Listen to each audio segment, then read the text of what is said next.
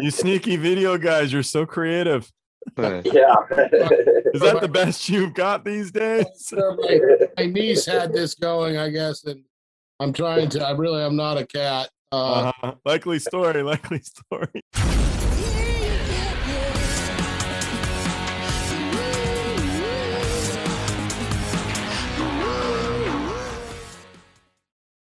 Hi, my name is Joel Miller, and today we are listening to my podcast, Party Like a Rock Star.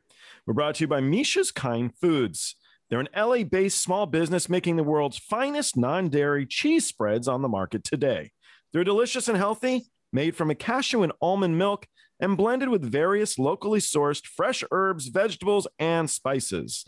No vegetable oils, soy, fillers, starches, or nutritional yeast. My name is Joel Miller, and you are listening to my podcast, Party Like a Rock Star. Today's guests are Peter Moll, who's toured as a video director with such acts as Elton John, James Taylor, Van Halen, Guns N' Roses, Velvet Revolver, Kid Rock, Billy Joel, Metallica, Nicki Minaj, Matchbox 20, Enrique Iglesias, and The Weeknd. While working at G Matter, Peter created King of the Roadies, a gritty docu-soap about the Guns N' Roses touring crew. He's also shot a Willie Nelson documentary called King of Luck, directed by Billy Bob Thornton. Rob McShane is a concert tour video director and engineer with 25 years of experience in designing and producing live video presentations for Green Day, Jack White, Korn, Lady Gaga, Elton John, the Jonas Brothers, Guns N' Roses, Foo Fighters, Motley Crue, and Blink-182. My third guest I brought on just in case we get a little bit boring. I knew he could cover for us and keep us back on the interesting point. My joke here is actually not pertinent because what it was that Bill Callison runs Big Rock Productions. I found that rather a coincidence because my friend Corey used to work for a company called Big Cock Productions, but he works in another industry. I'm in Los Angeles. The joke is that Bill never worked for such a company called Big Rock Productions and has no idea what I'm talking about. So I made a mistaken identity, but I'm saying the joke anyway because I thought it was funny. Basically. Bill has a degree from San Diego State University in television production design. Bill, you'll have to let us know how they plan to change the shape of televisions these days. I find that interesting. I know we've gone from round TVs to square TVs to TVs on stands, flat TVs. I'd love to know how we're going to change the production design of televisions from here on out. Bill has been the video director for Leonard Cohen, Alan Jackson, Fall Out Boy, Paramour, Taylor Swift, and Janet Jackson. When you guys were kids, were you more music guys or more film guys? Both. You were. I'd say both, but I'd say more music for me. I was more of a music guy. I love music, but then I was exposed to a class called media in like sixth grade, and they had a little SEG, a special effects generator, and it had a little fader bar, and I got in there and against the wall, and a little black and white monitors. I got in there and I started punching buttons. And there was a teacher there that put me in the media club. I got Michael Grace wrote Poltergeist, Whole World, Marked for Death, and Michael's coming on the show in a couple days. And I want to ask him how the feeling you get when they put music to the film. First, he's a writer, so you've written the script, then they make it. The casting process must be really cool. But when they actually put the music to the film, it's like the missing link. You know, it's the part that glues it together. And I'm super intrigued to see how you're emotionally there. But it is the same with you guys. I mean, you're starting with the music, I think always, right? Because you're putting the video to the album always, or has there been an exception? No, I can't think of one. I think it's always been the music drives the visuals. You know? Yeah, I think there are exceptions sometimes. I mean, when you break the rules and you just, there's some songs it's like we do it completely out of focus, the whole song, you know, or focus on the guy's beard and his lip ring and everything that's weird about the people. And like, let's do this one all messed up. And sometimes breaking the rules like that works and sometimes it doesn't. But the music usually drives it. And sometimes the emotion of the crowd drives it and the emotion of the moment, the big picture of what it is. And, you know, sometimes I'll pull it all to black if it calls for it. Like, you know, you don't have to use those screens because you're paying for them. You get a lot of artists who are like, we're paying for them. We want them on all the time. It's like, Why? This song does not call for it. It's got one little flame, animated flame on the screen, and that is fitting for this song. And so, yeah, so I haven't toured in a long time. Have they killed a lot of backdrops now because the videos have taken over? I feel like pretty much every show is an LED wall. Except for Green Day. Green Day still has backdrops. Yeah, what's a backdrop? Yeah, that's where I felt like things were going when I was finishing up. It just you guys had all these little ants basically building these walls, man, and they were big, and there was and like you had said, it was truck after truck. This was in 2001, and it was like, well, this is obviously what's going to change here. But when you're sitting there at the crowd and you see that big wall, you're kind of like, oh, that's pretty cool. That's pretty cool. They were super heavy, the early ones, like super heavy. It would take our guys to put each one on it. And then you're looking at it like, that's a lot of weight, man. That's a lot of weight. So it was neat. Right, so I got an idea here for you, Bill. I got an idea. And it's an artistic idea. So this is my video idea. I'm thinking, if we have a guy sleeping on the screen for like Motley Crue, for example. So there used to be a hotel on Sunset that was called the Standard. When you lived here, did you ever go there, Rob? And they had like a girl. Standard, it had the sign was upside down. It said the Standard upside down. No. Yeah. Oh. And there'd be a girl, and she'd be like in an aquarium, and she'd be reading a book, or she'd be literally sleeping. And as you'd walk into the bar, she was in this big aquarium. I was thinking we could put like an ugly roadie like Maxie Williams inside of the aquarium, and we could run it at a Taylor Swift concert on the screen. People would run. Parents would take their kids and run. They would run. It's a bad idea. Maxie Williams. I think you might be able to get away with it one time. One time's good enough. Yeah. Actually, do you guys do any of that? So like the last show, you play the jokes on all the other bands and stuff. With the video, would it be easy to do, or there's so much programming that it's not that easy to switch up the media? It's so easy, and easy. There's been moments where they can't get us any last minute submissions. If anything before an hour before the show, it's that easy. So I've got no problem in 30 seconds coming up with a slide with your cell phone number on it. Yes, call this guy. We might already have it for a good time. Yeah, and the Big Cock production guy or whatever it was. Yeah, it's great. Yeah, if somebody shows up with a picture of Pete in a diaper, I'm throwing it on the screen, man. Well, we did that. Brian Adams had a party for us at the Point Depot in Dublin. It was an old bus depot or train depot, beautiful old stone building. And after it was called Christmas in July, and they had fancy dress, which was costumes and everything, and caterers did it up. I remember Brad Pitt was there. It was backstage, and it was open bar. And we found our dear friend Toby Vogel, our projectionist, on the way to the gig the next day. We were in a taxi cab, and Terry Brennan and I looked out, and he was being arrested by the police. He was sleeping in the doorway at some apartment building, and he had Dublin 96 written on his chest that these two Irish lasses had left him with. And so when he came into the gig, there's his picture on the screen from the night before at the party. And he didn't like that too much, but we always used to pull little pranks like that. He's okay, and I love it. I saw him not too long ago. He's working for that band Underworld.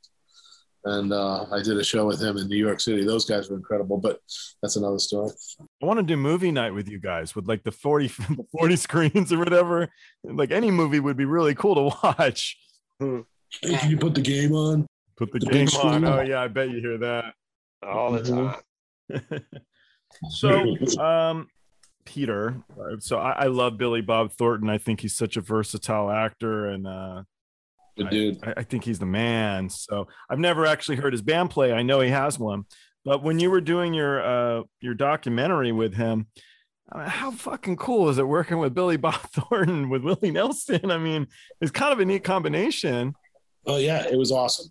Tom Mayhew, I owe it to him. He was the tour manager at the time for the Box Masters, and they were opening up for Willie Nelson, and I ended up introducing Tom to Red Ted from Ted Chilowitz from Red Camera, who ended up in turn getting us the 5 cameras to shoot they were early Reds to shoot the documentary. And Went to the ranch in Luck, Texas a couple times. And I remember Billy Bob had got like Ray Benson and Kiki Friedman and Shelby Lynn and Owen and Luke Wilson and Woody Harrelson and all these people together at Woody's ranch. And we just filmed them playing cards and hanging out, and they were all smoking weed and just telling old stories. And then all of a sudden they break into like song, and like this all takes place at Willie's ranch, which is a whole Western set. And they have this post office and the bank and the saloon. And when he that's like, those are permanent structures at his ranch. Yeah. So they made Red-Headed Stranger years ago. And I guess he said, you can do the set at my property as long as they're all working buildings. The legend says that. And his hang is a saloon that has he hangs behind the bar, but there's no booze or anything. And they have this little back room and it's all dusty and dirty, but there's Pro Tools in there, like computer rig and all Willie Nelson memorabilia all around the walls. But one of the best things that I take away from those experiences that I'm sitting there shooting documentary footage is they all tell each other jokes when they first, Billy Gibbons comes into the room and says, "Hey, Billy, I haven't seen you." He says, "Oh, Peter's here, my video guy. Do you mind if he shoots something?" He says, "Hang on." He puts on his glasses and his hat. He says, "Okay, I'm ready." And he said, a woman walks into a library and she says to the librarian, "I'd like a cheeseburger, a large fry, and a Coke." The librarian says, "But ma'am, you're in a library." She says, "Oh, I'll have a cheeseburger, a large fry, and a Coke." And they start laughing, and that's how they break the ice. And same thing when Billy Bob went down with his band to Willie Nelson, they sat there, and I'm very privy, and I'm done rolling. I got all the footage I need, but I just keep going because I'm listening to these stories. You can't, I mean, I'm pinching myself for those moments.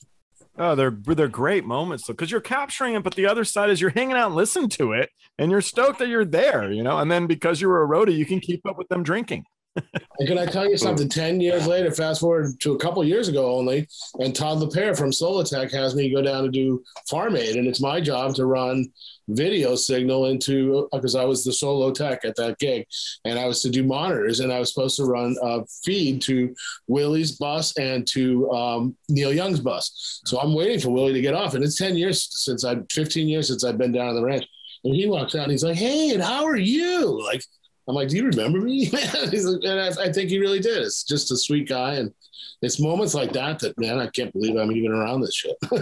Yeah, it's super neat. I mean, it's those little things, man. It's those, you know, if you guys tour with Rigger Dan, anybody here back in the day, Rigger Dan? Oh, yes. Hell yeah. Yes, Rigger Dan. Yeah, absolutely. Yeah, he was a cameraman for me on Guns N' Roses. So I was a big Rigger Dan fan. And so it was my birthday the other day, and I was going through a box. My brother-in-law was here. We were hanging a mirror.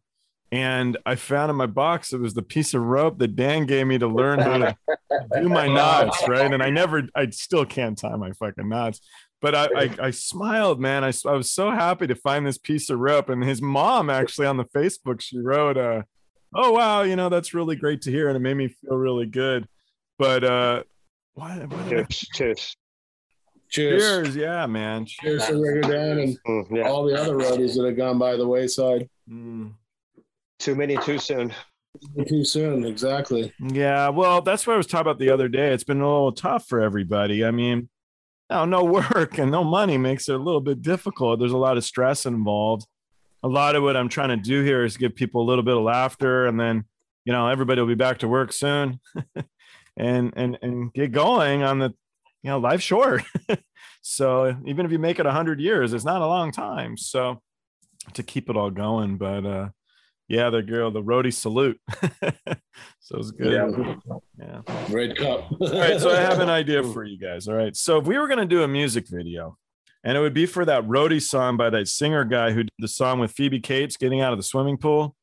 You know, that Jackson song, that Jackson Brown song I'm referring to about the roadies. The loadout. Yeah. How would you make a video better than Phoebe Cates getting naked out of the pool for us roadies?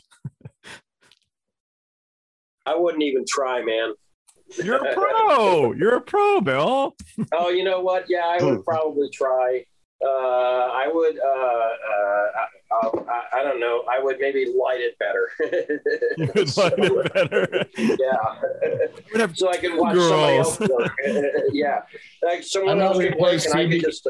You know what I would do? I would probably rehearse it over and over and over and over and over again. Yeah. I know what I would do. I would replace Phoebe Cates with Joey McIntyre from New Kids on the Block, and I'd find Chad McClymons and make him be the cameraman when he came out to do that part. Yeah, on the spur of the moment, folks. That's good. You take the fifth, Rob. Are you talking about the moment under the stage on the New Kids there? No, I'm talking about the song that he did, Joey McIntyre did when he had no shirt on and Chad was his cameraman. He's like, "Where's he?" Yes. Yeah. Walk on and trees are made of leaves. You know the moment I'm talking about in the dressing room where Corey and where they went to the dressing room in their lingerie and did their little thing. Oh, Corey! Yes. We have that video. Yes. We have a lot of dirt on some of these guys, Joel. We can easily pull a video of embarrassing moments. I mean, Chris Roberts, I've got him dancing around the stage in a tutu on something. But I know I have the Sweet Dreams one. I would be careful there, Pete. You're going down a slippery slope if you want to start pulling that video. In trouble, man. They're going to raid your house. Yeah. You guys know who Batty is? Batty's a roadie. He toured with Iron Maiden for lots of years. He worked with Lemmy. And I had him on the other day, and he's got tons and tons of VHS tapes of stuff. He said he's got like closet full of all the Alice Cooper, mostly Alice Cooper. I think he said just tons of it. But there's a lot of neat footage. I'm like, you have to transfer it. But I don't think he understood what that meant. I don't think he transferred to what. And he's like, well, I watch the videos sometimes. I'm like, don't watch them anymore. You got to transfer it and then watch them to your heart's desire, my friend. They have all tracking problems. I can only imagine. He said that they brought on tour that big ass VHS thing, and they were just having fun with it. It wasn't for any other reason. But you want to do a fun documentary. Can you imagine if it's all this early Lemmy stuff? I mean, that would be really neat, man. Yeah. It'd be really neat. I can remember bumping into him at a few festivals in Europe when we were with like Loaded and Guns N' Roses guys and backstage, Lemmy and Motorhead guys, and crazy stuff, man. Yeah, I used to see him all the time. He'd be on Sunset hanging out, and he was always very nice, very easy, and he'd sing the Beatles. He did a lot of Beatles covers with Dizzy, with Hookers and Blow. He'd get up there and sing some stuff, and to be honest, it was an awesome way to grow up, man. It was great. We would party there all night long. Poor Slim Jim. We drank so much beer, and I don't know if I paid for it all, to be perfectly honest. It was a good time. So are you guys gearing up for anything right now? I know there's some country acts getting going and stuff. Are you guys?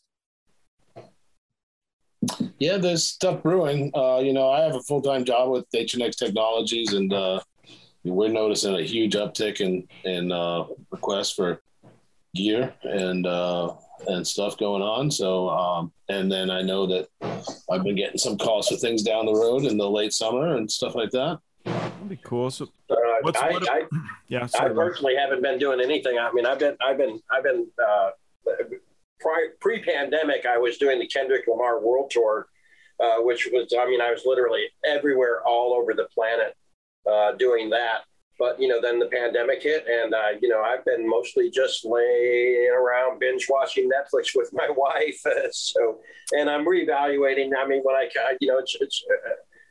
it's time to step back in. I mean, the industry is slowly starting to come back. So I'm actually thinking about maybe hitting Pete up, see if maybe I can get him and Greg give me a job at H&X Technologies. So, but I'll help him with his resume, Pete. Yeah, help me with my resume. I'll give him a hand. We're actually working on a little project coming up here, so yeah. But I mean, things are starting to trickle back in, which is it's positive. I mean, I know there's a couple of country acts that are going back out, which typically they're the first one to dip their toes in the water. So there's some country acts coming back out. I think it's probably going to still be a while before we see the big, huge, giant shows come back again. The 30 truck, 35 truck shows come back again. But it's not improbable. And, we just got to start, we just got to start, trickling ourselves back in, weaning ourselves back into the industry. I mean, it's, we want to keep everybody safe, but by the same token, we all want to get back to work, man. And we all want to get back to doing what we do and making things happen for those fans that come out to see our work. So many people have gone too. So I know, we were looking for some techs not too long ago for an event in LA. Of course, it was last minute, but we were having a little trouble. People have moved on to other gigs for the moment. So those that are going to come back from those old new gigs will come back, I hope, when something, strong comes in. But there's definitely a depleted workforce in the industry at the moment. People have to survive. Yeah.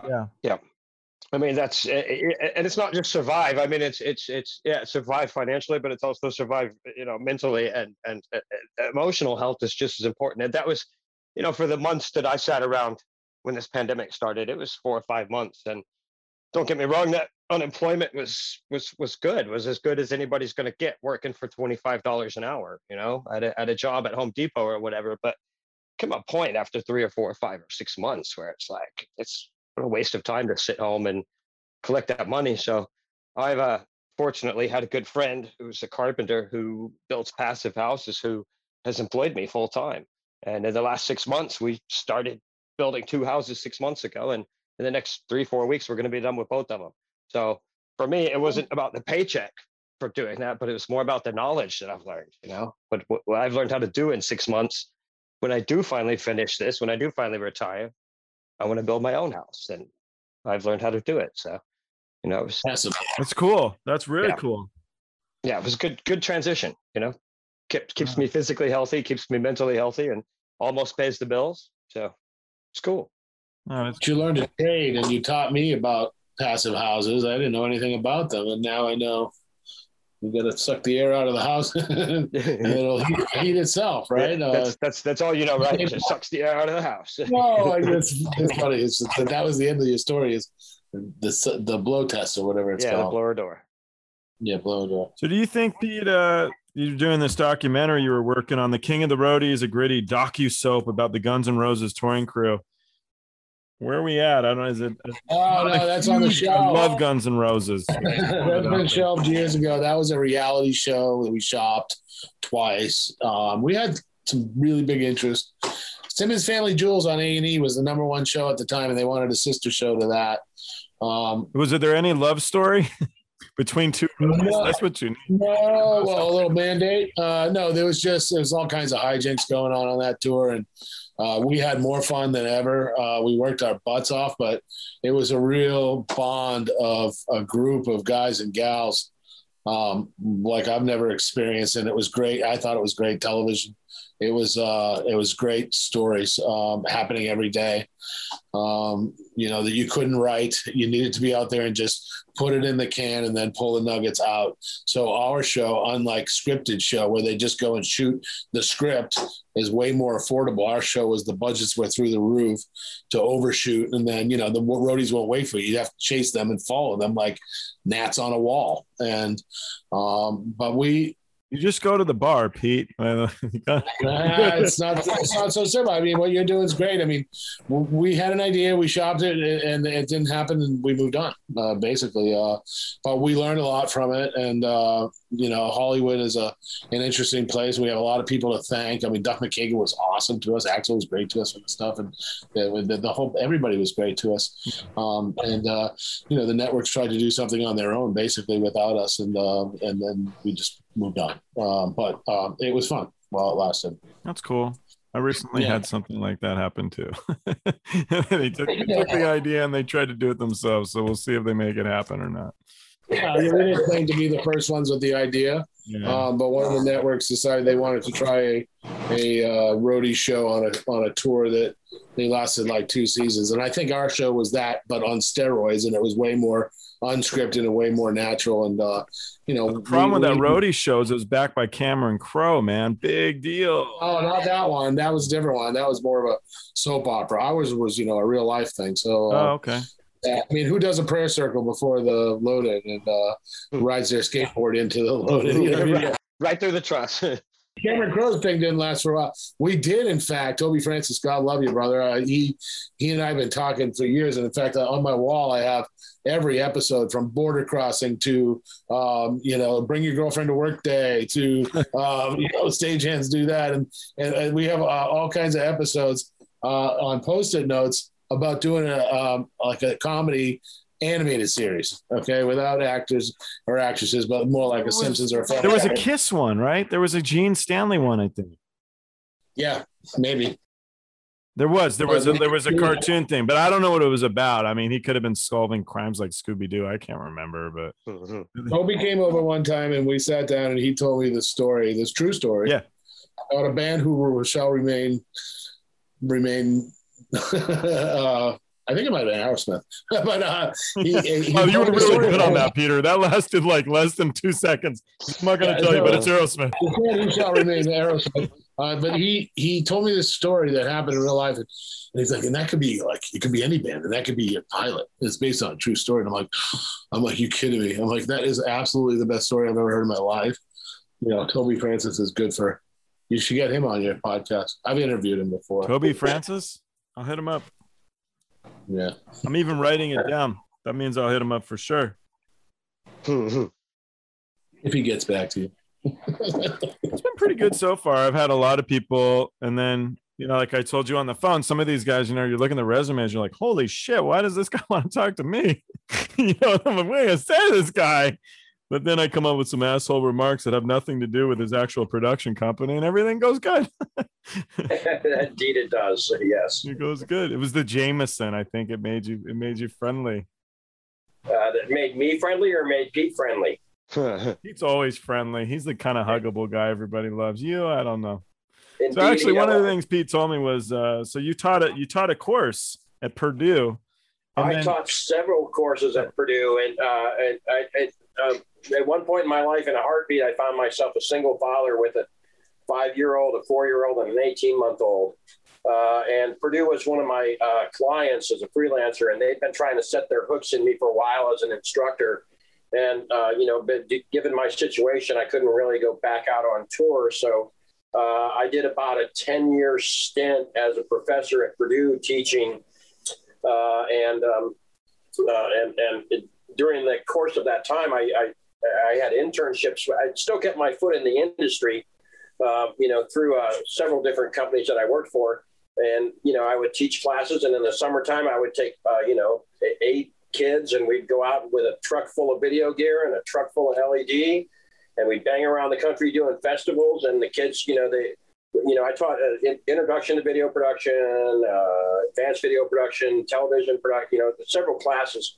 But in the summertime, the kids would go out, they'd get the real world experience. They'd learn how to pull feeder, and they'd learn how to unload trucks and build LED screens and build up cameras and shoot the show. And they'd learn the rule of thirds and depth of field and stuff like that.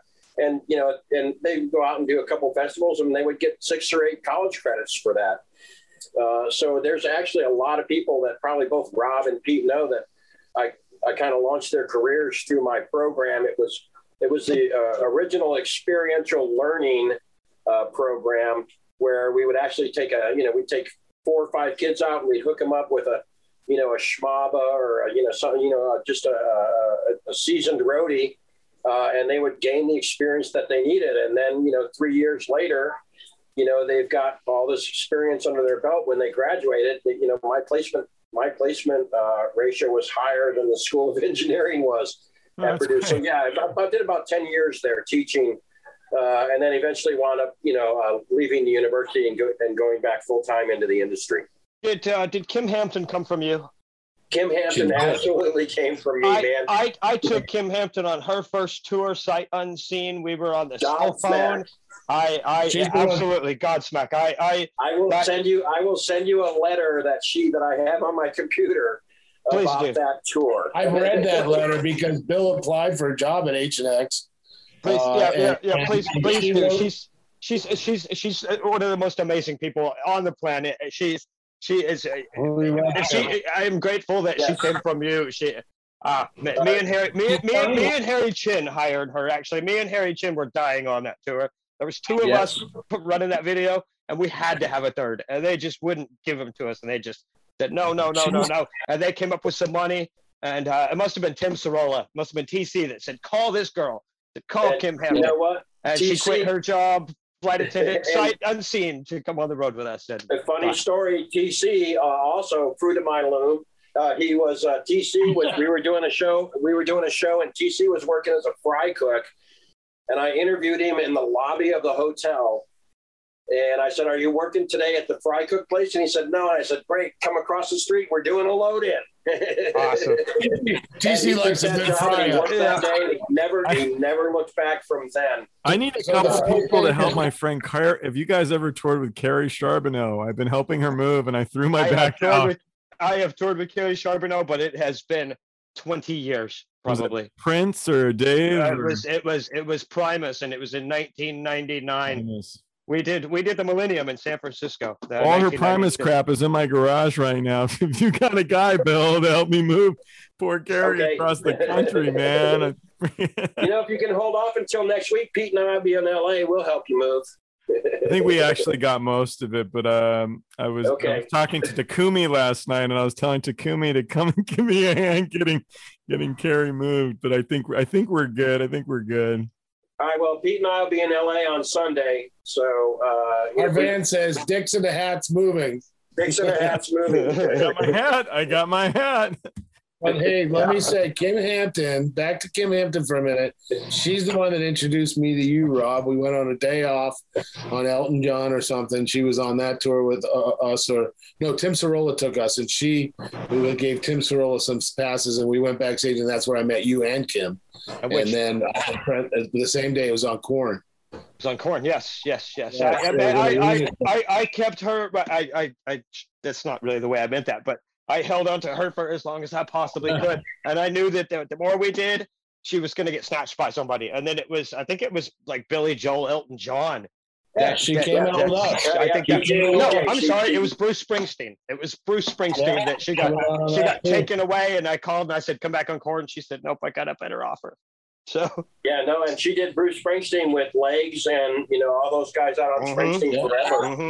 She's Elton John's crew chief. Hopefully for the last run that's the last time I saw her. I went and I did 6 weeks on Elton. Not last year because nobody did anything last year, but in 2019. I love that girl. You worked with John Mahan? Yeah, the percussion player. So John was my first episode on here because he. It's with Peter from Bad Religion and John. And I guess the guys in Bad Religion were massive Elton John fans. So we were kids and we all wanted to be Metallica. But when we weren't listening to Metallica, we listened to Elton John. And he wasn't kidding. They talked for 3 hours and then they called each other afterwards. But Pete wants to get John to give him drumming lessons. So it was very cool. It was really neat. Good people. That's what it all comes down to. Good people. What are you guys doing in LA? What are you coming here for? We have some business. My office is in Irvine, so I'm out there quite a bit, and we have some upcoming projects that we need to go do a site survey. We should meet up and talk shit about Rob.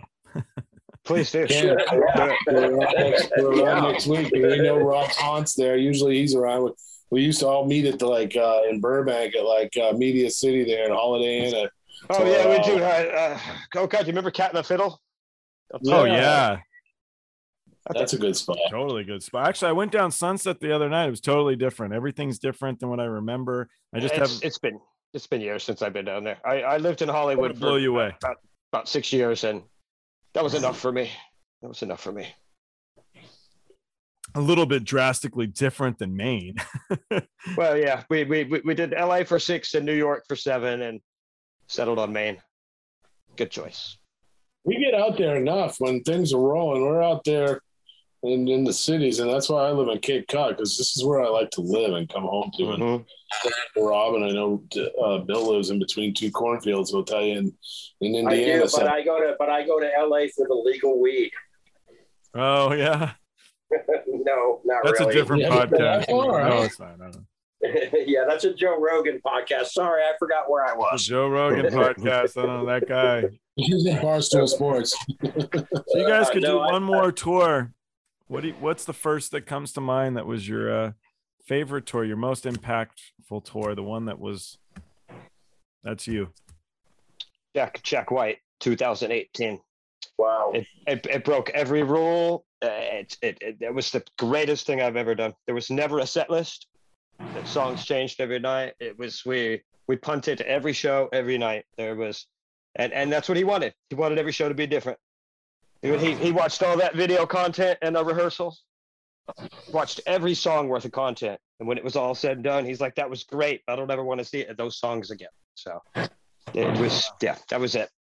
No set list. We got to wear suit and tie every night. I say got to. I say got to rather than had to, because we were the best dressed crew. It was good, man.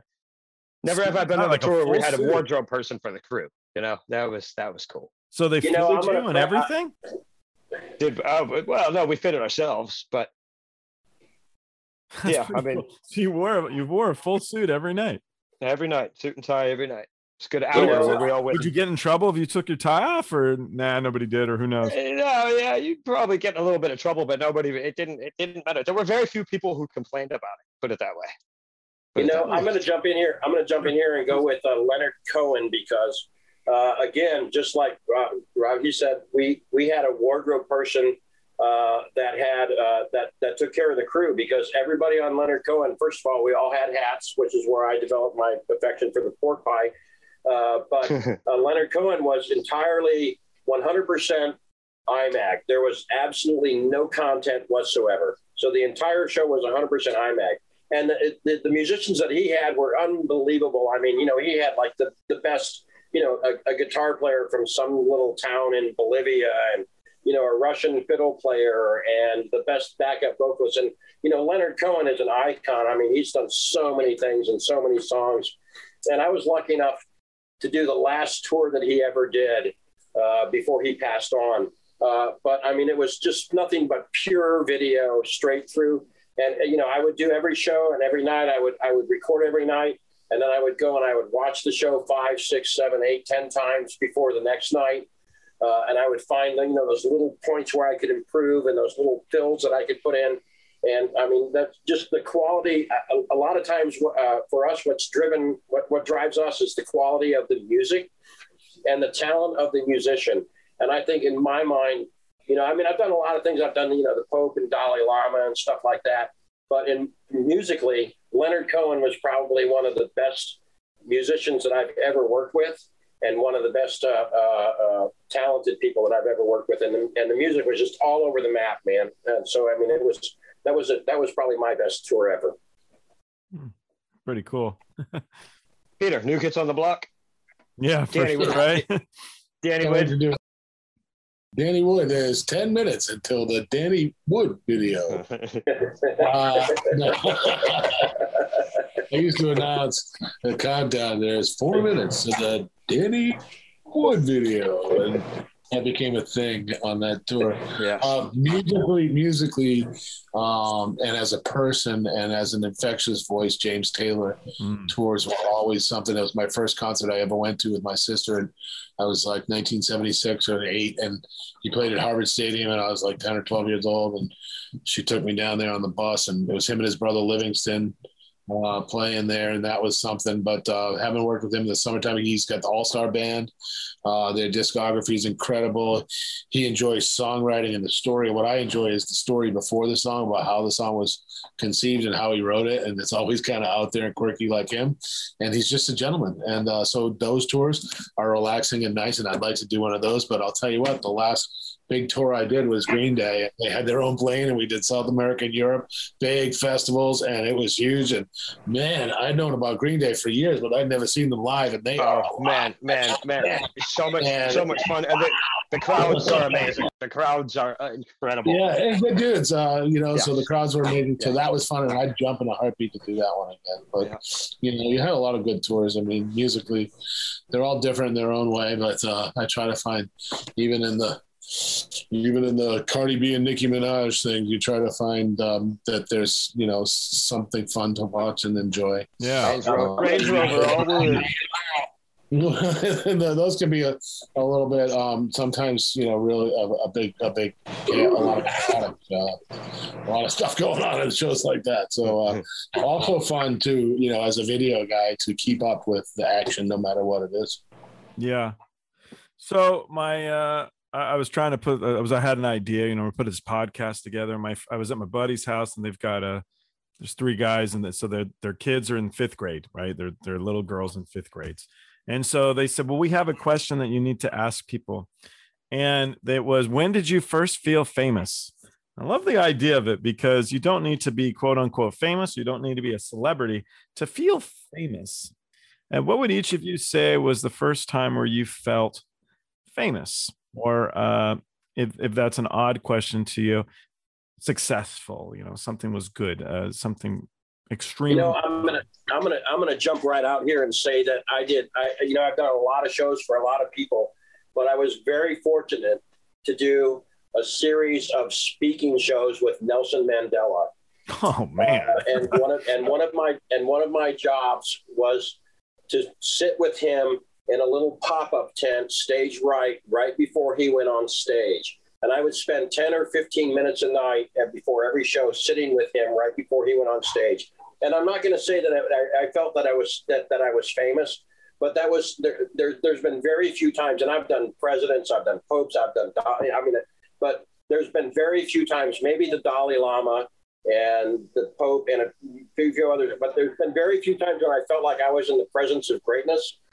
And when I did Nelson Mandela, that was when probably the closest I ever felt to famous, only because I felt like I was sitting next to famous. Have you been to South Africa where he was in prison in his house and everything? Yeah, this was right after he came out of prison. I had a work box for 10 years that had a sticker on the side of it that said "Free Nelson Mandela." Oh, wow. And eventually I got to take that work box out on a show where I sat in a pop-up tent, stage right, with Nelson Mandela. Oh, come on. And that's probably not, I'm not going to say that I felt famous, but there's been 1 or 2 times in my life when I felt like, I've never felt famous myself, but there's been 1 or 2 times when I felt like I was really, really close to greatness. And that was one of them. And another one was when I actually did a show with the Dalai Lama. I have a carpet in my living room right now that was gifted to me by the Dalai Lama. I don't think I've ever felt famous myself, but I have been, on many occasions, 2 or 3 super occasions, felt like I was close to famous or close to greatness. And that was one of them. In his house, he has Sugar Ray Leonard's belt from winning, and he was a boxer before he was incarcerated. Yeah. And so Sugar Ray Leonard gave it to him, and it said he gave it to him, and he said to the real champion, and that's where Sugar Ray Leonard's belt is. Nelson Mandela's house. Absolutely. So cool. So cool. So were you involved? Like, I love Tracy Chapman. God, I think she's so great. What was this when? Because when he came out was when she blew up because she played that Nelson Mandela concert. Was that where you were around there? Or? No. I mean, I picked up a gig it was just a speaking tour for him, and they needed again just another pure IMAG director. When I got the job, I lobbied for being the guy that mic'd him up before he went on stage. So I was like, I'm cutting the video show, but I want to be the guy who puts his belt pack on, his body pack on, so I got to, put his body pack on every night and sit in the little pop-up tent and talk with him for 10 minutes or 15 minutes every night before he went on. Cool. Oh man, so much wisdom, so much salt of the earth, so much, just so much human kindness from the guy. And everything that he went through. But I mean, he told me that every day that he was incarcerated, he would wake up and write a poem. He would write it in his head, but every day he would wake up and write a poem. Sometimes just 4 or 5 lines, but that was one of the things that he did that got him through. So, I mean, it's just, one of those moments in our industry, and we've all had them. Rob's had them, Pete's had them. We've had all those moments in our industry where we actually felt like this is what, this shit that we do is really cool. Yeah, it is. This is one of them. And this is one of the things that is the ultimate coolness in my life, and I will remember this for the rest of my life. And I am so happy to have had the opportunity to be in this position to do this job. That's amazing stuff, Bill. That is as cool as it. Yeah. Yeah, man. Yeah. Do you guys even want? What would you? Okay. Yeah, I don't even know where to follow after follow that. that one. What the hell, Bill? I'm sorry. Please, Bill. Can't step on Nelson, man. We were hanging out with Tommy Lee one day, and you're like, yeah. It's going to take a lot of 8 balls to get over Nelson. I went to see Rob and Motley Crue the day that Tommy Lee didn't play. I was going to say, it's pretty funny that you just said Tommy Lee, because he's talking about Nelson Mandela and feeling famous. And all I'm thinking about was, I was working for Gwen Stefani, and we went to do our first show, and it was at that theater in Las Vegas, brand new theater, some years ago at the Pearl at the Palms or something maybe. And we went to do like the opening show in there, and we had just started our tour, and the production didn't know us all that well, and we were trying to make everything perfect and being on our best behavior. And we happened to be running video at front of house that day because there was nowhere in the backstage to put it. And it was myself and Mike Tangden, and halfway through the show, on some slow Gwen Stefani song, Tommy Lee jumped over the rail into front of house, put his arms around both myself and Mike in the middle of the show while we're trying to be on our best behavior and do a beautiful show at this thing, and started saying, "Hey, can I push the buttons? Can I pick the cameras? Can I push the buttons?" What's this one do? Yeah. It was like, meanwhile, everyone in the crowd's looking at us like, what the fuck's going on here? Who's these guys? Like, yeah. So that's one of my mini Tommy Lee stories. I'm trying to bring him on this show. So I got a guy who wants to come on the show. He's called he's called the Sperminator. He has 80 children via artificial insemination. He's been all over the TV. And I want to bring Tommy Lee on to be, with my stupid little intros to be like, so, I thought you were the Sperminator, but no. I've got the guy that the media has labeled the Sperminator. 80 kids, man. He was just on Dr. Phil. But New York's trying to shut him down because he's not. Is he following us? Is he what? Is he following our episode? No, I don't have him booked yet. I've asked quite a few people. Nobody wants to go on with him. So I'll figure it out. You want to go on with him, Pete? No, thanks. No good. 80's enough. Yeah, 80 kids, man. He's going to have 100 kids. I don't need any more children. No. All right. So what's your, is that your one? Is Tommy Lee? Because it's a great story. No, I just happened to think of that. I don't even know where I would follow up. Because he's a big guy, man. I don't know how tall you are, but he must have towered. No, I'm a little short guy. He's a really big, tall guy. He's a big dude. Yeah. That's cool. You got one that comes to mind that where you felt maybe it was building that house. I think that house thing's actually a big accomplishment. I can't even imagine doing that.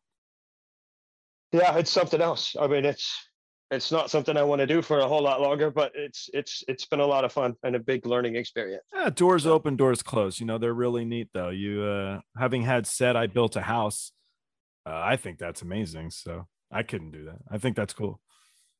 Yeah, I'm going to have him come build my house in another year or so out here in Indiana. You going to be able to afford the lumber? Maybe I might have to take a lottery, but yeah. Gone up 340%. Oh, it's ridiculous. A sheet of plywood's like $72 right now. It's okay because insane. I have about 5 trash bags worth of gasoline that I can cash in. Cool. Touche, man. What about you, Peter? What's your time to shine? When was your? Oh, I don't think I ever really feel famous because we work for famous people, and it's really not a thing I'm care to be. But fame, I have definitely felt near greatness at times. I mean, did a Michael Jackson tour for 2 years, and spent most of the night on stage with him. Some of the show was just me and him running around, and I have his Jehovah's Witness books. Yeah, for who he was, that was greatness as a performer. And where my world on that tour was, I was a cameraman back then and handheld on stage, and where my base was stage left where the guest chairs were at. and it was always somebody special. So we had Johnny Cochran up there one night dancing at the end of the show. We had Alex Al, right? Alex Al played with him. No? Al Moffat. Was that who it was? That was Alex Al. Maybe I'm wrong.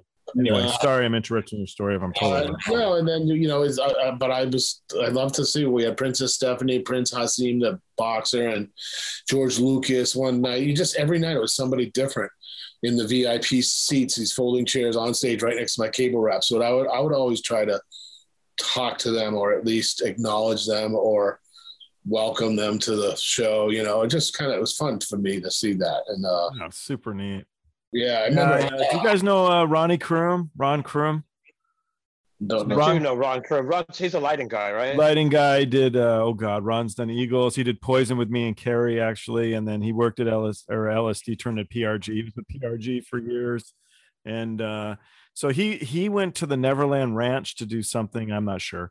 And when he passed, there's a theater on the ranch where he would practice, and in the middle of the theater floor there was a divot in the floor because of him practicing dancing for hour after hour after hour. So they cut that out of the floor and they gave it to his family after. And I love that. I love that. I love Michael Jackson. So it's a great story. But yeah, I have his Jehovah's Witness books here. I'm a memorabilia dealer, so I have a lot of random things, but the Jehovah's Witness, and they're all doodled. He's got doodles all over. So it's kind of cool. That's a great story, man. That's a great story. Well, thank you guys. I really appreciate you taking the time. You can still drink, Bill. It's all right. you quickly put it back. We're all right. We'll wait for you. We'll wait for you. I'm waiting on Pete. I haven't seen Pete take his shot at Jameson yet. So. I don't have anything. Oh, you lied to our friend Bill. Dude, what did you talk about with the Dalai Lama, man? Well, I mean, the Dalai Lama was, Perdue University is a fairly sizable university, and he was making 3 or 4 stops in the Midwest, and he just happened to one of the places that he was coming was to Perdue University, and there's Perdue is like kind of like an Ivy League school. I mean, they're pretty big. Okay. So he was doing. He came here. They were giving him an award that was called the Sagamore of the Wabash, which is a very prominent award in the Midwest. And he was here. He came here, and I was fortunate enough to be the video director for the show. And I got to meet him. And one of the things was he asked me. We had a really quick chit chat before the show. And he said, I don't really like all these lights, with the lighting that we had to have for the cameras. And I was like, well, we kind of have to have them. And he said, it's okay. And he reached around behind his robe and whipped out a red visor that matched his robe and put the red visor on and pulled it down over his eyes and said, I do this. And I was like, awesome. So, and Dalai Lama's a techie? Yeah, he's a techie. Is his next job going to be at Best Buy? He's going to be one of the crew guys? Yeah. He's got a solution for everything. Again, just one of those moments. That was good, P. Yeah, it's just, one of those moments where, we spent a lot of time, I've been on the loading dock and had Steven Tyler hand me his little dog because he got in an argument with his girlfriend. It's like, yeah, take care of the dog, what am I going to do with this little dog? I've had sandwiches bigger than this dog, so, but, there's been only a few times where I really felt like I was lucky to be alive and lucky to be in the industry that I'm in. And that was one of them, man, with the Dalai Lama. Oh, that's amazing. All right, with the Pope, we got to ask about the Pope. It'd be unfair to not talk about it. What did you talk about with the Pope? The Pope was, I think, maybe 2003 or maybe 2008. I mean, he was doing a show in Yankee Stadium, and at the time I was working for Peach Big TV. Mm-hmm. And what I did was went in and did what was called the Concert of Hope. So there were several acts. There was Harry Connick and Jose Feliciano, which, by the way, when I was introduced to Jose Feliciano, they introduced me. He stuck his hand out for me to shake his hand. I reached over and shook his hand, and I said, nice to meet you. By the way, just so you know, I've never looked better. So, that was a fairly big show. And I remember I had students from Perdue that went out and did that show. Actually, one of my students, Pete knows him, Zach Clevenger, was the Steadicam operator and used our Perdue Steadicam to follow the Pope all the way around the infield on that. Somebody asked me on that show, was like, are you nervous doing this show? You've got 300 million Catholics watching this worldwide. And I was like, well, the switcher doesn't know that I have 300 million Catholics, and the camera doesn't know that I have 3 million Catholics. So why should I be concerned?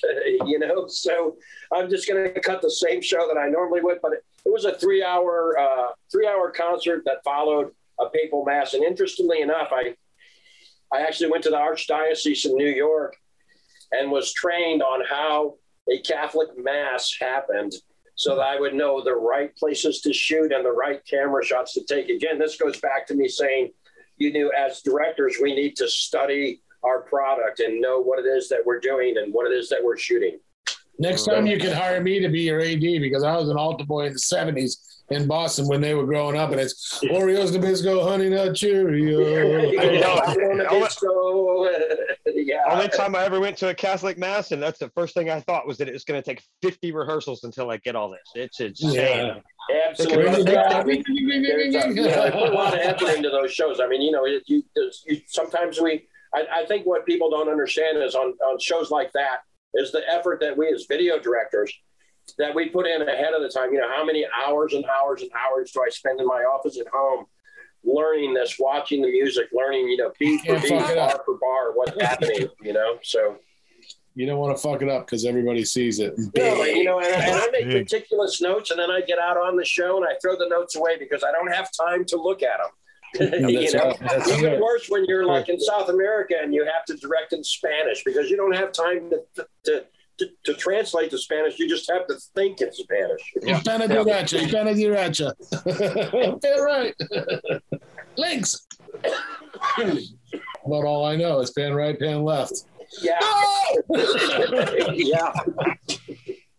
Yeah, and then you wind up, you finally get to learn. You finally get to the point where you can direct a show in Spanish, and then you show up in Bolivia where they speak Colombian or some other. It's like what's Portuguese. Yeah. Portuguese. Something that's kind of Spanish. That's a tough language, man. Yeah. Zoom. Yeah.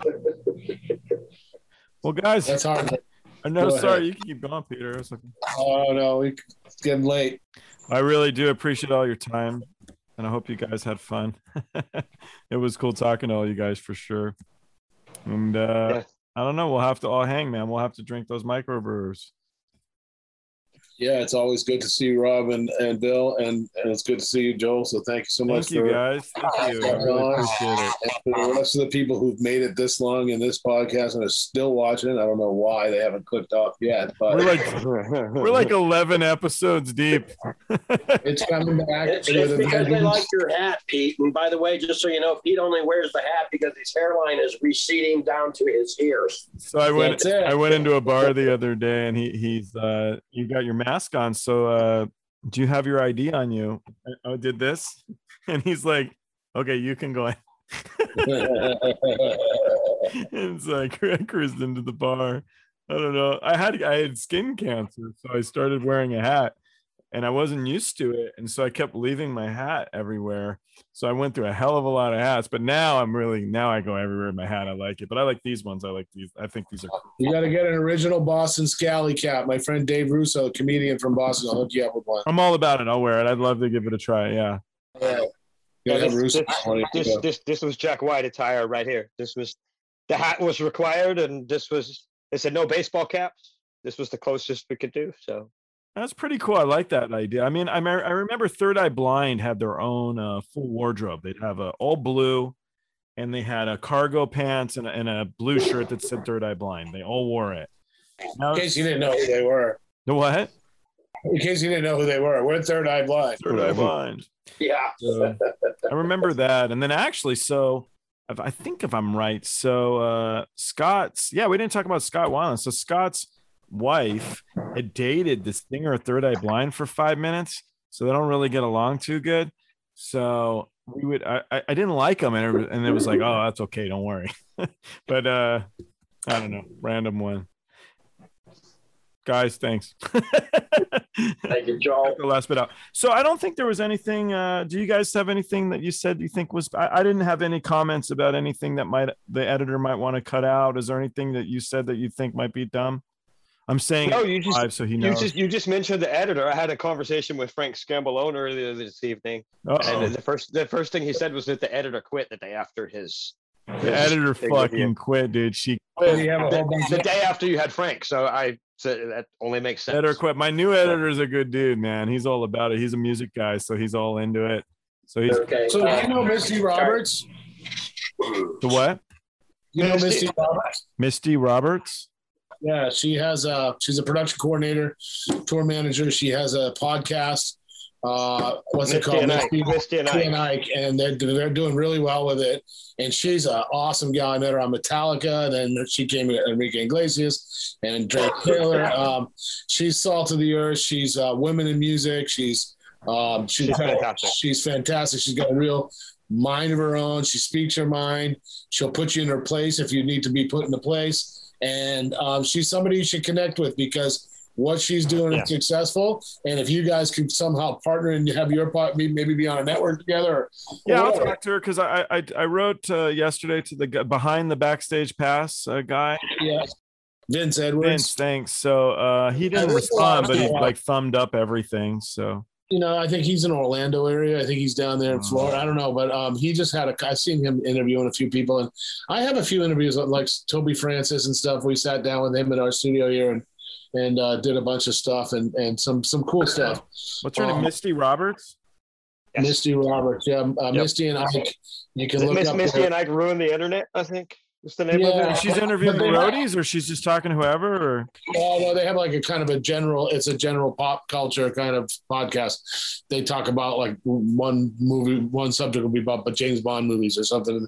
She's just out there. She's zany. She's smart. She's I love to talk because I was doing, I did like 100 interviews for my book, and to be honest, they were fun. Some of them you're talking to some guy and like his neighbor. There's nobody watching, but they were nice people, and I enjoyed.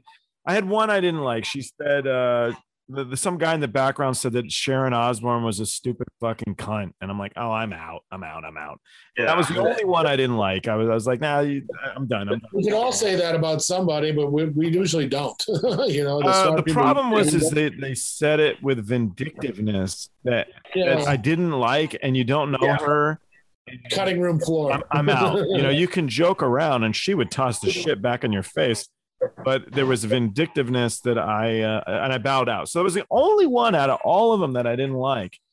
And then I would say the same thing about Taylor Swift's mom. Yeah, she's tough. Because that was why I left the tour. John Fogerty's wife. Yeah, no, I've heard. I'll third that one then. John Fogerty's wife? Yeah. Julie Fogerty? Yeah.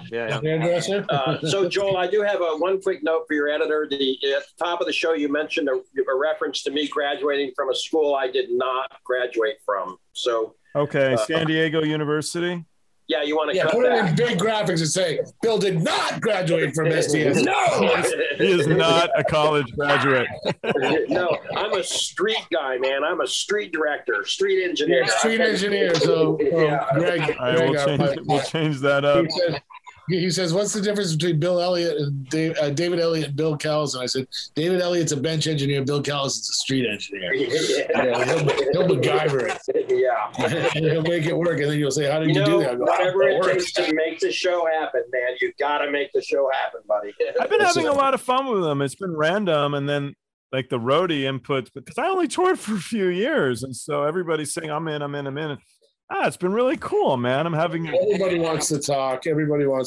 So yeah, I'm glad I had you two knuckleheads to do it with me because I kind of choke up when I'm on my own, and it's good to have you two knuckleheads and to share the screen with you. What are you drinking, Rob? What's your beer?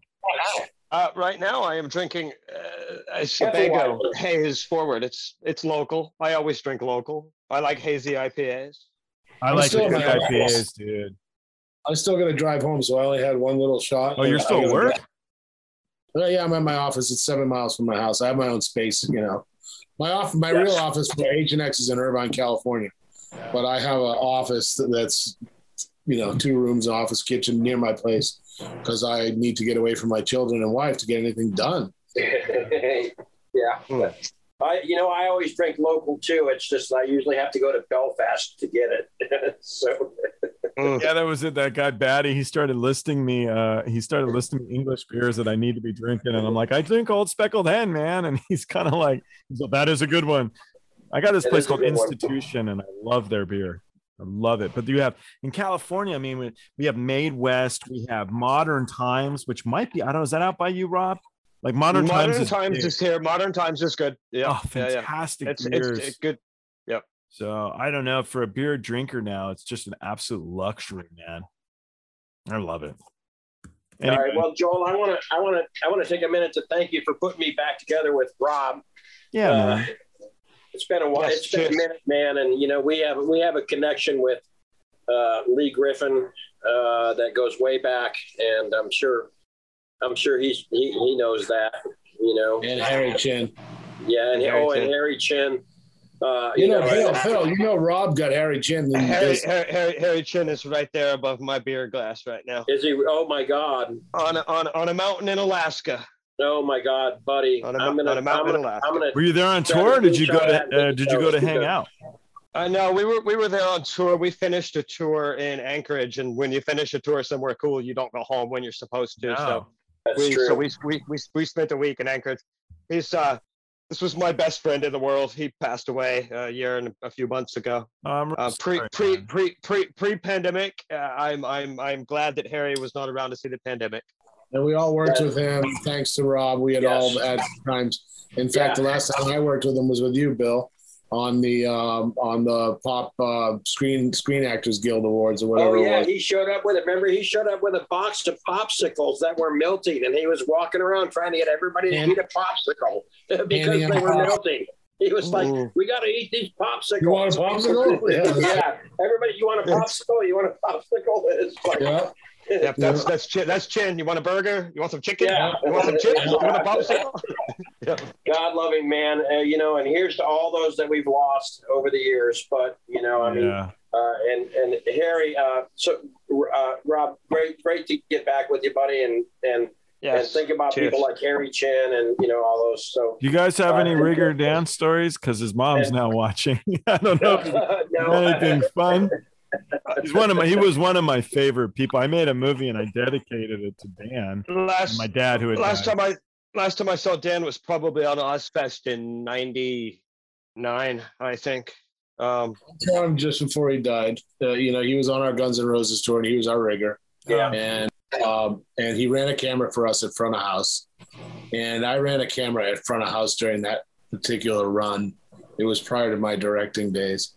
And I looked over one night, he was trying to lower the camera, and I was like, "Hey, do you want me to help you raise that camera?" The camera hit the deck, long lens, and we had been lobbying because in rehearsals, they took away 2 of our crew members, and I was the crew chief, so we got cut from an 8-person crew to a 6-person crew. And I'd been lobbying for 2 months to get that extra person on the crew because we needed them. And the day that person showed up was the day after the camera fell. And you know what? Rigger Dan went to his grave pissed at me thinking that I replaced him because the camera broke, and it had absolutely nothing to do with it. Oh. So I feel badly, but he was a good egg. He was a good guy. He was bugging me. He was building a house. He built this house out by me, and he kept bugging me to go look at the house, and I didn't go. Yeah, we don't have to tell that story on the podcast. You can take that one out, right? Whatever you want. Yeah. I mean, I don't know. I don't want to leave it on a sad note, that like he broke a camera.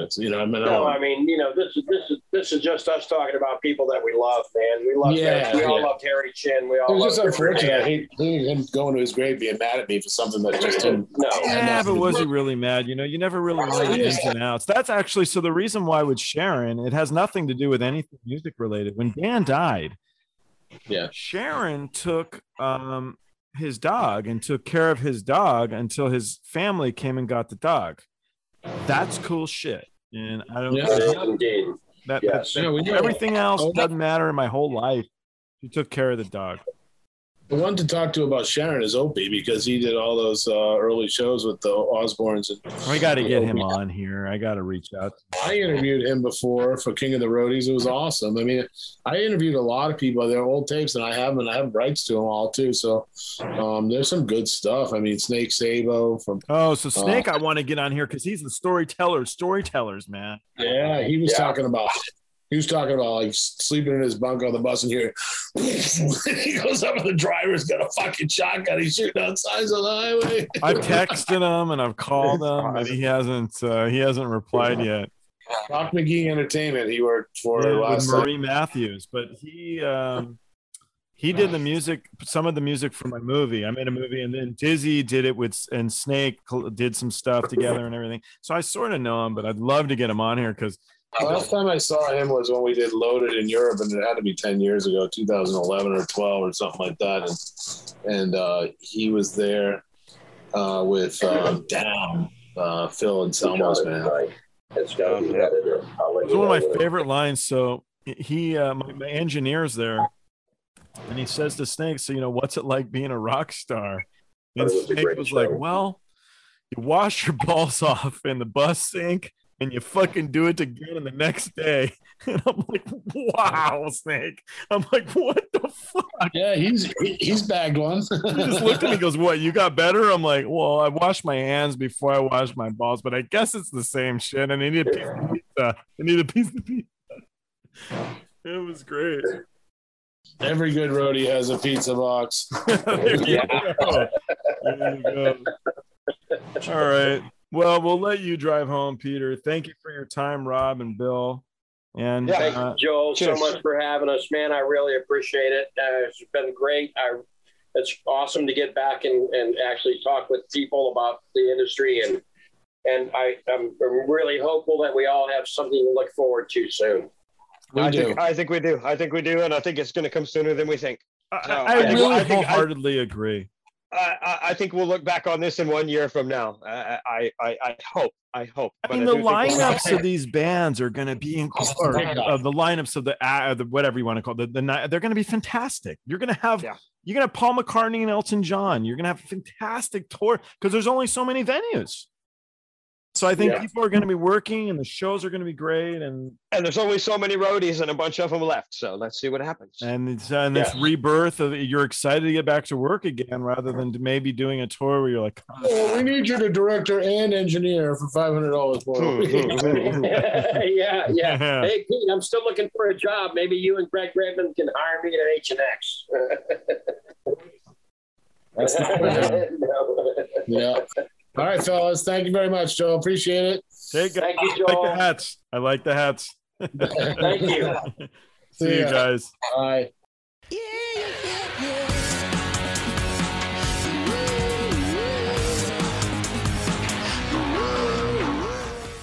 Thanks for watching Party Like a Rockstar podcast. If you're not already subscribed to the Facebook or YouTube channels, sign up. If you're on Twitter, Instagram, or TikTok, the handle is @PartyOfStars. Thanks. We'll see you next time.